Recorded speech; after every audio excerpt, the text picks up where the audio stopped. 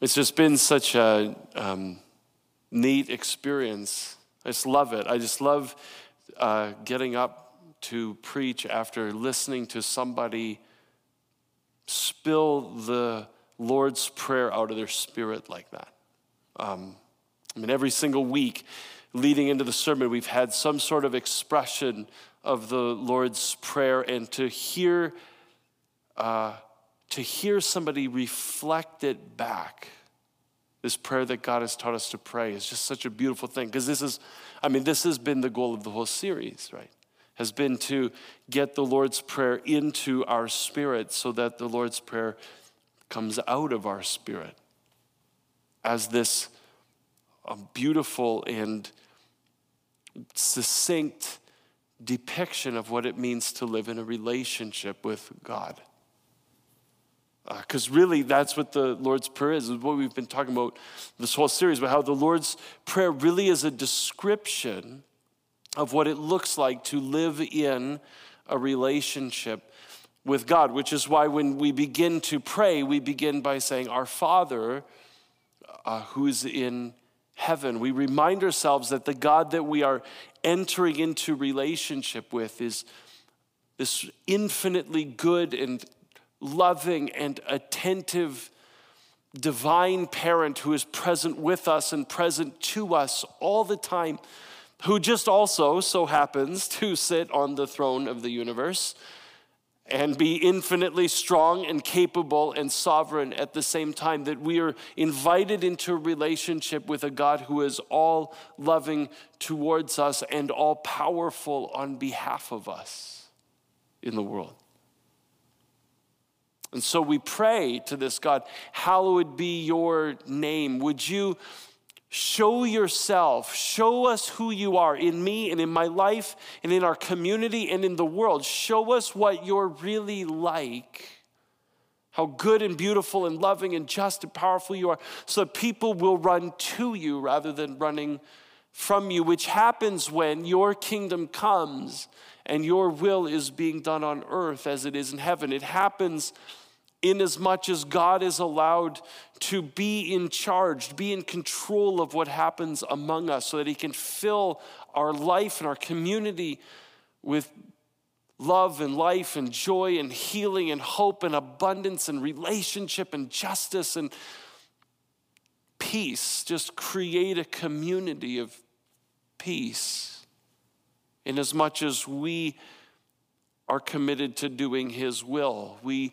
pray that we would be his will-doing, kingdom-coming kind of people, so that people will see how good and beautiful and loving and just and powerful he is, and they will run to him rather than from him. That's what we pray in the Lord's Prayer. That's what it means to have your life oriented towards God in a relationship with him. And then so last week we talked in the first part of the second half of the prayer about what we ask for from God in response. If we're going to be his will-doing, his kingdom-coming kind of people, if that's what we're going to be attentive to, then we need God to be attentive to us. And so we pray, "Give us this day our daily bread." Give us everything that we need to be the people that you've called us to be and to do the things you've called us to do. Give us food and clothing and health and safety, and give us a place to sleep and a place to work and a stable family and a supportive community of friends and enough money at the end of the month to make the ends meet. Not too much. We don't pray for luxury. We just pray for enough to survive and thrive as human beings. And in praying that, we remind ourselves how dependent we are on God, that everything we have is a gift. And we remind ourselves that we're interdependent on each other, that we're responsible for each other and for the world to be a bread-bearing community on behalf of those who have none.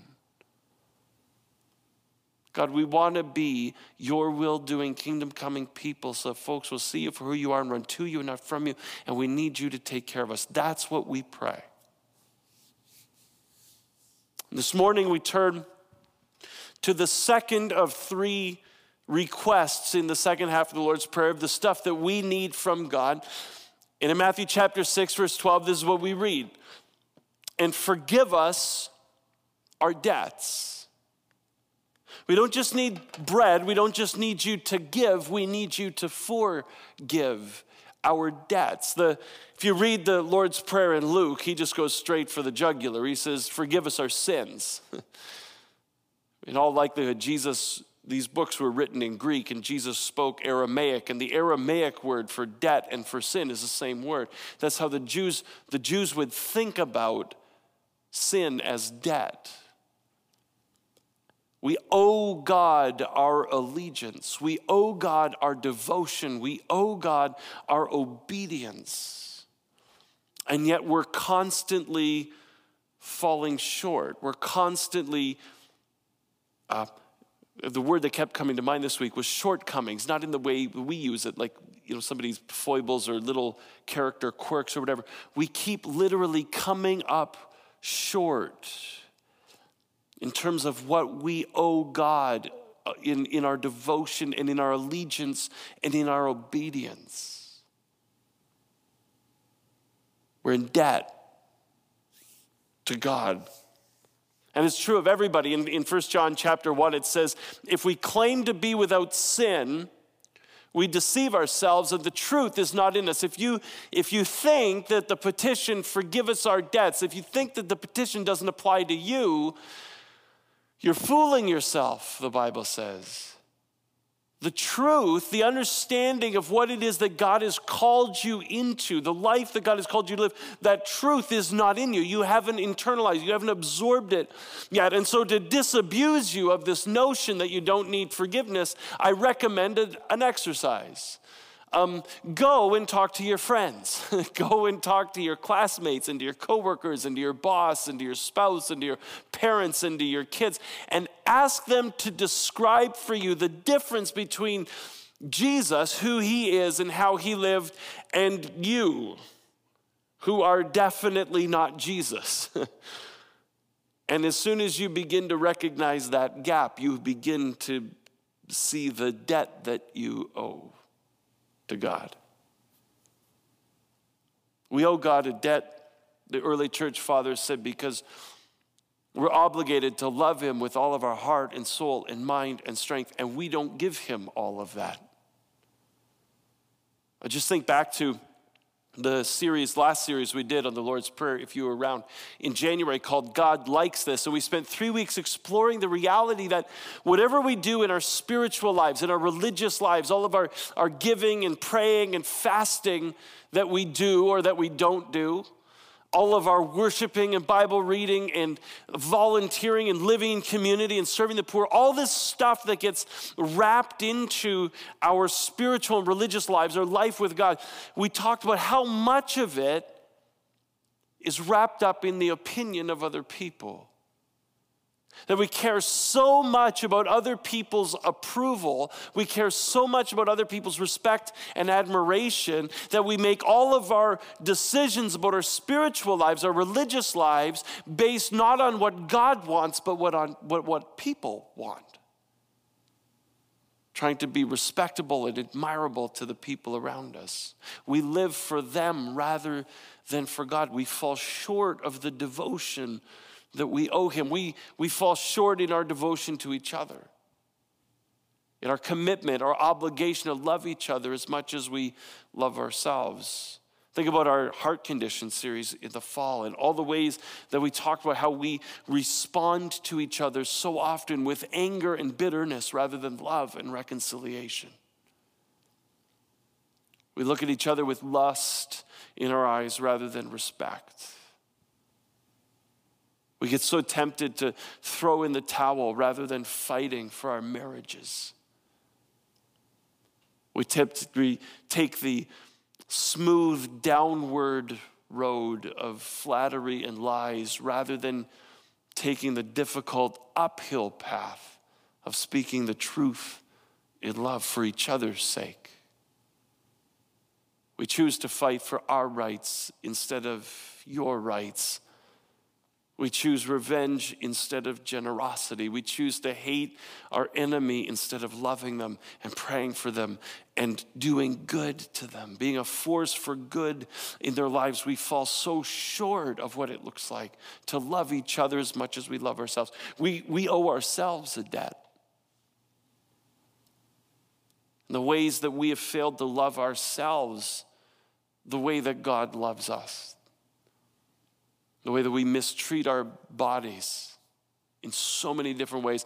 The ways that we have either starved or overindulged our mental lives, our intellectual lives. We've taken our faith and we've either made it an entirely emotional experience or an entirely intellectual experience. So we abuse our minds. We abuse our souls in the way that we leave all this emotional chaos unresolved and undealt with and unhealed in us. We abuse our spirits, we forget our spirits, and we forget to nurture the habits that keep us alive and filled with life. We fall short of who we ought to be just to ourselves. And so the only choice that we have, the only thing that we can do is throw ourselves down before God and say, forgive us. Forgive us for falling short of who we were created to be and what we were created to do. The word forgive, like the word debt, is a word that comes out of the world of commerce. It actually literally is a word that means to release. And in the world of commerce, in the world of debt forgiveness, it means to release people from their obligations to their debt. To tear up the IOU, to burn the mortgage, to delete the debit side of the ledger and to say, it's okay, we're square. Don't worry about paying me back. And Jesus says, this is all we can do. We can't pay back the debt ourselves. We could never, ever hope to right the balance, to create a reconciled ledger by now trying to do enough good things to balance out the bad things. That's not how it works when it comes to debt forgiveness. And you know that because you've been hurt by somebody. And that person could never do so many nice things to you that you will forget the pain of the hurt they caused. It doesn't work that way. Forgiveness is the only way out. Besides, every time we try to do more good stuff, everything we do is tainted by sin. So the very best we can do is to pay our spiritual MasterCard off with our Visa and basically pay off debt with debt and create more debt. Jesus says, no, the only option you have is to throw yourself at the mercy of God and say, I know I've fallen short. Please release me from this debt that I owe. And he does. In Colossians chapter 2, it says, when you were dead in your sin, you were dead to rights. God made you alive with Christ. He forgave us all our sins, listen to this, having canceled the charge of our legal indebtedness, which stood against us and condemned us. He has taken it away and nailed it to the cross. Paul says, there was a day when you stood in front of Jesus, hat in hand, holding the IOU of what you owed him, and he took it from you and nailed it to the cross and said, you're free to go. As one writer says, Jesus came to pay a debt he didn't owe because we owed a debt we couldn't pay. And God sets us free from the debt of our sin, and he does it in this incredible, majestic, amazing way. In Psalm 103, it says, the Lord is compassionate and gracious, slow to anger, abounding in love. He will not always accuse, nor will he harbor his anger forever. He does not treat us as our sins deserve or repay us according to our iniquities. For as high as the heavens are above the earth, so great is his love for those who fear him. And as far as the east is from the west, so far he's removed our transgressions from us. The writer of the Psalms says this, that God has just totally wiped this sin away. It's funny, my kids have this thing that they do. Maybe all kids do this. I don't know. I just know that my kids do this. My kids have this incredible urge to quantify things that you can't really measure. Right? So I'm in the kitchen doing dishes and somebody comes up the stairs and they're crying because with 4 girls, somebody's always crying, right? And so they're crying and holding their head and they come in the kitchen. I'll say, sweetheart, what happened? You look hurt. And they say, well, I banged my head. And I say, well, are you okay? And they'll say, well, it hurts this much. And I'm like, okay, is that a lot? It's hard to tell. You have little fingers. You have like a tiny hand. That doesn't look like a lot to me. You seem like you're probably fine. Why don't you go down and play? Or they'll say, well, Dad, it hurt me this much. And then I know, this is a bigger deal. Or they like to put numbers on things. Right? I'll grab one of the girls and I'll hug her and I'll say, hey, how much does your daddy love you? And they'll say, 100. Okay, is that like percent? I'd feel good about that, or is that like the biggest number? And then one day my one daughter said, 1,000,000. And then all of a sudden I felt really bad about all the 100s that I normally get. But they're trying to describe something. And that's exactly what the writer of the Psalms does. He says, you want to know how much God loves you? It's not this much, and it's not this much. It's as high as the heavens are above the earth. So, random scientific fact, the furthest galaxy that we've ever seen, distance from the earth, is 13.3 billion light years, which in kilometers is 126 and then 23 zeros. So it's like 126 trillion, trillion, trillion, trillion, trillion. That's how much it's more than 100. That's how much God loves you. And because he loves you, he doesn't treat you the way your sins deserve. He takes that sin and he takes it away from it and removes it from us as far as the east is from the west. You will never find it. Where he's put it, you will never find it. One text says that he buries it in the bottom of the ocean. You go looking if you want. It's like the world's ultimate scavenger hunt. You go try and find it. You will never find it. It is gone. It's gone. It's so gone, it's gone from his memory. In Isaiah 45, it says this, God speaking, even I am he who blots out your transgressions for my own sake and remembers your sins no more. God doesn't even remember your sins. He's not keeping track. He's not keeping score. The only person who's counting how many times God has forgiven you for that same dumb decision is you. He's not counting. The Bible says love keeps no record of wrong. God's got no ledger on the go. It's not there. You're the only one who beats yourself up over this. In fact, if you were to say, God, forgive us our debts, and then like the next day you bump into God on the sidewalk, you're like, hey, dude, because that's how you talk to God. You'd say, listen, I feel really bad about yesterday. And God would look at you and say, I have no idea what you're talking about. And you say, well, I did that thing, and then I had to apologize. I don't remember. It's just gone. My favorite story in the Bible on forgiveness, Luke 23, says when they came to the place called the Skull, they crucified Jesus there, along with the criminals, one on his right and the other on his left.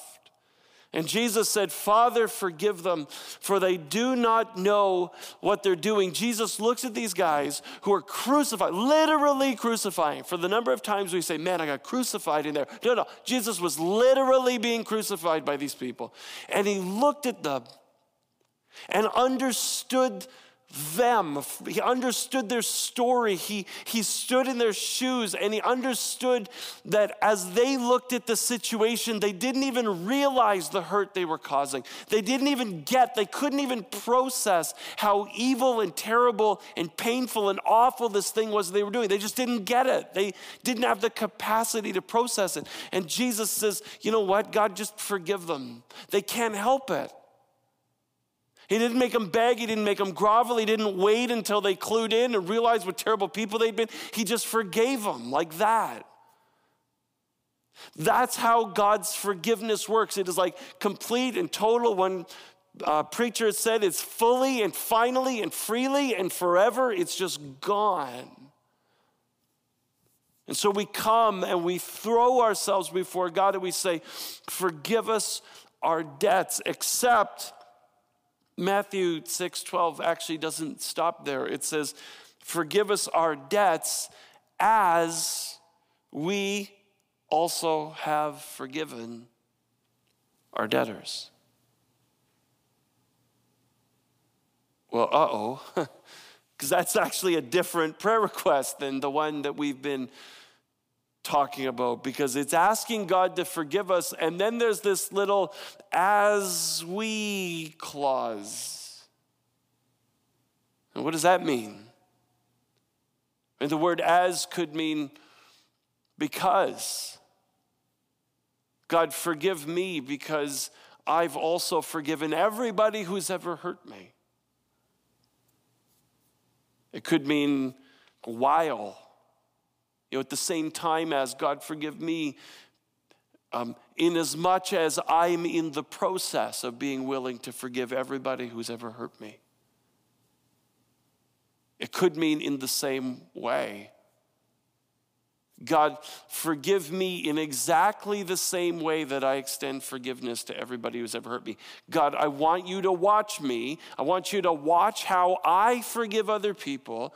And when they've sinned against me, I want you to watch how I do it. And that's exactly how I want you to treat me.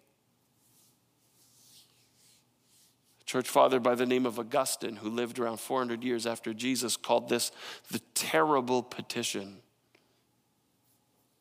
Because no matter how you skin it, what Jesus is saying is that in some way, God's ability to forgive you is conditional on your ability to forgive, or your willingness to forgive the people who've hurt you. Who wants to pray that? I've read a lot of writers and scholars and commentators, and so many of them have said in their writings, listen, what Jesus is not saying that you have to forgive everybody else in order for God to forgive you. That's not what Jesus is really saying. Really? Because in verse 14 he says, for if you forgive other people when they sin against you, your heavenly Father will also forgive you. But, and I'll read this slow, if you do not forgive others for their sins, your Father will not forgive your sins. It seems to be what Jesus is saying. In fact, it's the only prayer request in the Lord's Prayer that comes with a clarifying footnote. It's the only one that gets mentioned twice just so that we don't misunderstand. Guess what? God's willingness to forgive you is somehow conditioned by your willingness to forgive the people in your life who've hurt you in such a way that if you are unwilling to forgive the people who have hurt you, you are in effect saying to God, God, please do not forgive me. That's big. And it's not because you have to kind of earn God's forgiveness by showing that you're a forgiving person. My kids come to me and say, Dad, can I have a granola bar? Sure, unstack the dishwasher and then you can have a granola bar. That's not what God's doing. I'll reward you for being a forgiving person. No, what Jesus is saying is this. The person who's unwilling to forgive people who have hurt them, that's not a person who has ever truly experienced the forgiveness of God. See, kingdom people are humble people.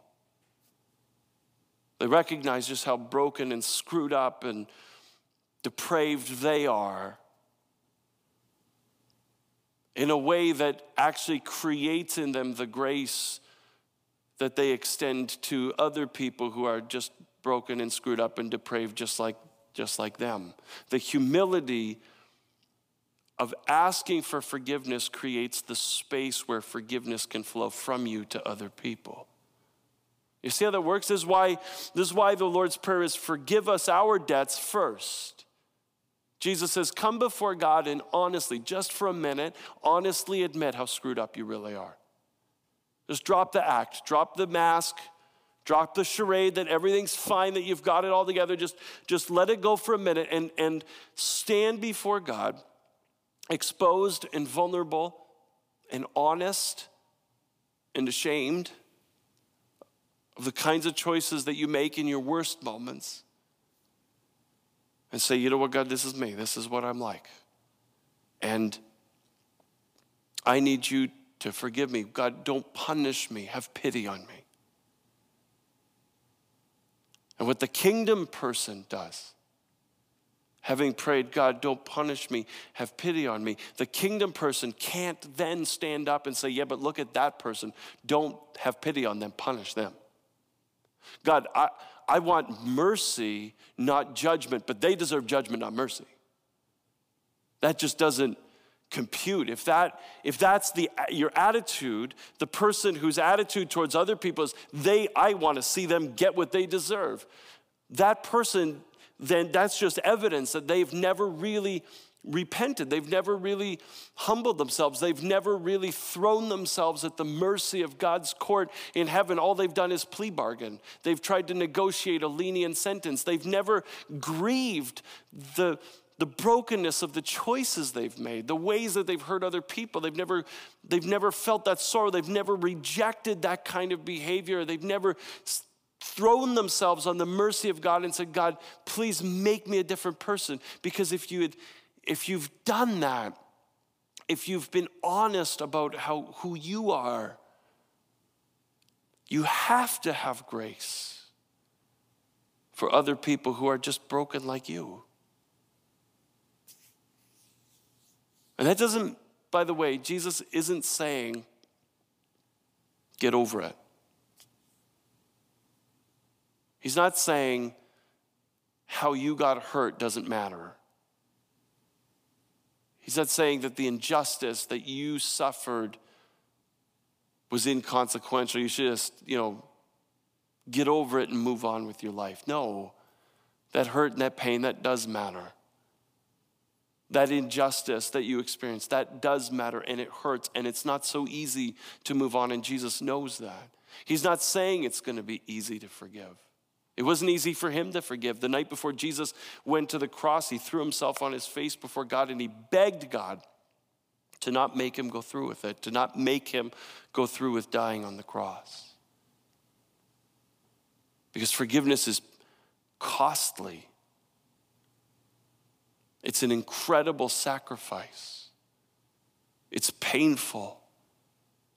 It's just hard. It's hard to, as the person doing the forgiving, like Jesus, it's hard to absorb in yourself the pain of the injustice of being punished as the innocent party while the guilty party goes free. I think forgiveness, at some level, the process of forgiveness always hurts the person who's doing the forgiving. No wonder we find it so hard to forgive. And I don't think that Jesus is saying you have to have perfectly arrived at the end of having forgiven everybody who's ever hurt you before God will even entertain the notion of forgiving. I think Jesus is just saying you have to be a forgiveness kind of person. You have to be a forgiving kind of person to be a forgiven kind of person.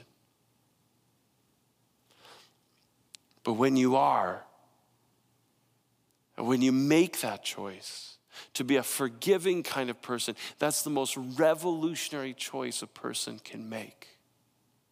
That's life and community and world transforming, that kind of choice. It's drawing a line in the sand and saying, do you know what? In my life and in my community and in my relationships and in my world, sin and hurt and pain and injustice does not get to have the last word on how things are going to go. Love, God's kingdom, is going to come into my life and my relationships and my community in the world. And we are going to flood my relationships and my community with love and peace and joy and hope and healing. God's kingdom is going to come because I'm going to be a God's will doing kind of person. Like Jesus, who in the Garden of Gethsemane the night before he was crucified said, not my will, but your will be done. I'm going to follow Jesus. And I'm going to say, you know what, God, I will absorb the pain. I will shoulder the hurt. I will make the sacrifice to be a forgiving kind of person so that your kingdom can come in love and joy and peace and healing, so that the cycle of revenge and anger and bitterness and retribution can just stop.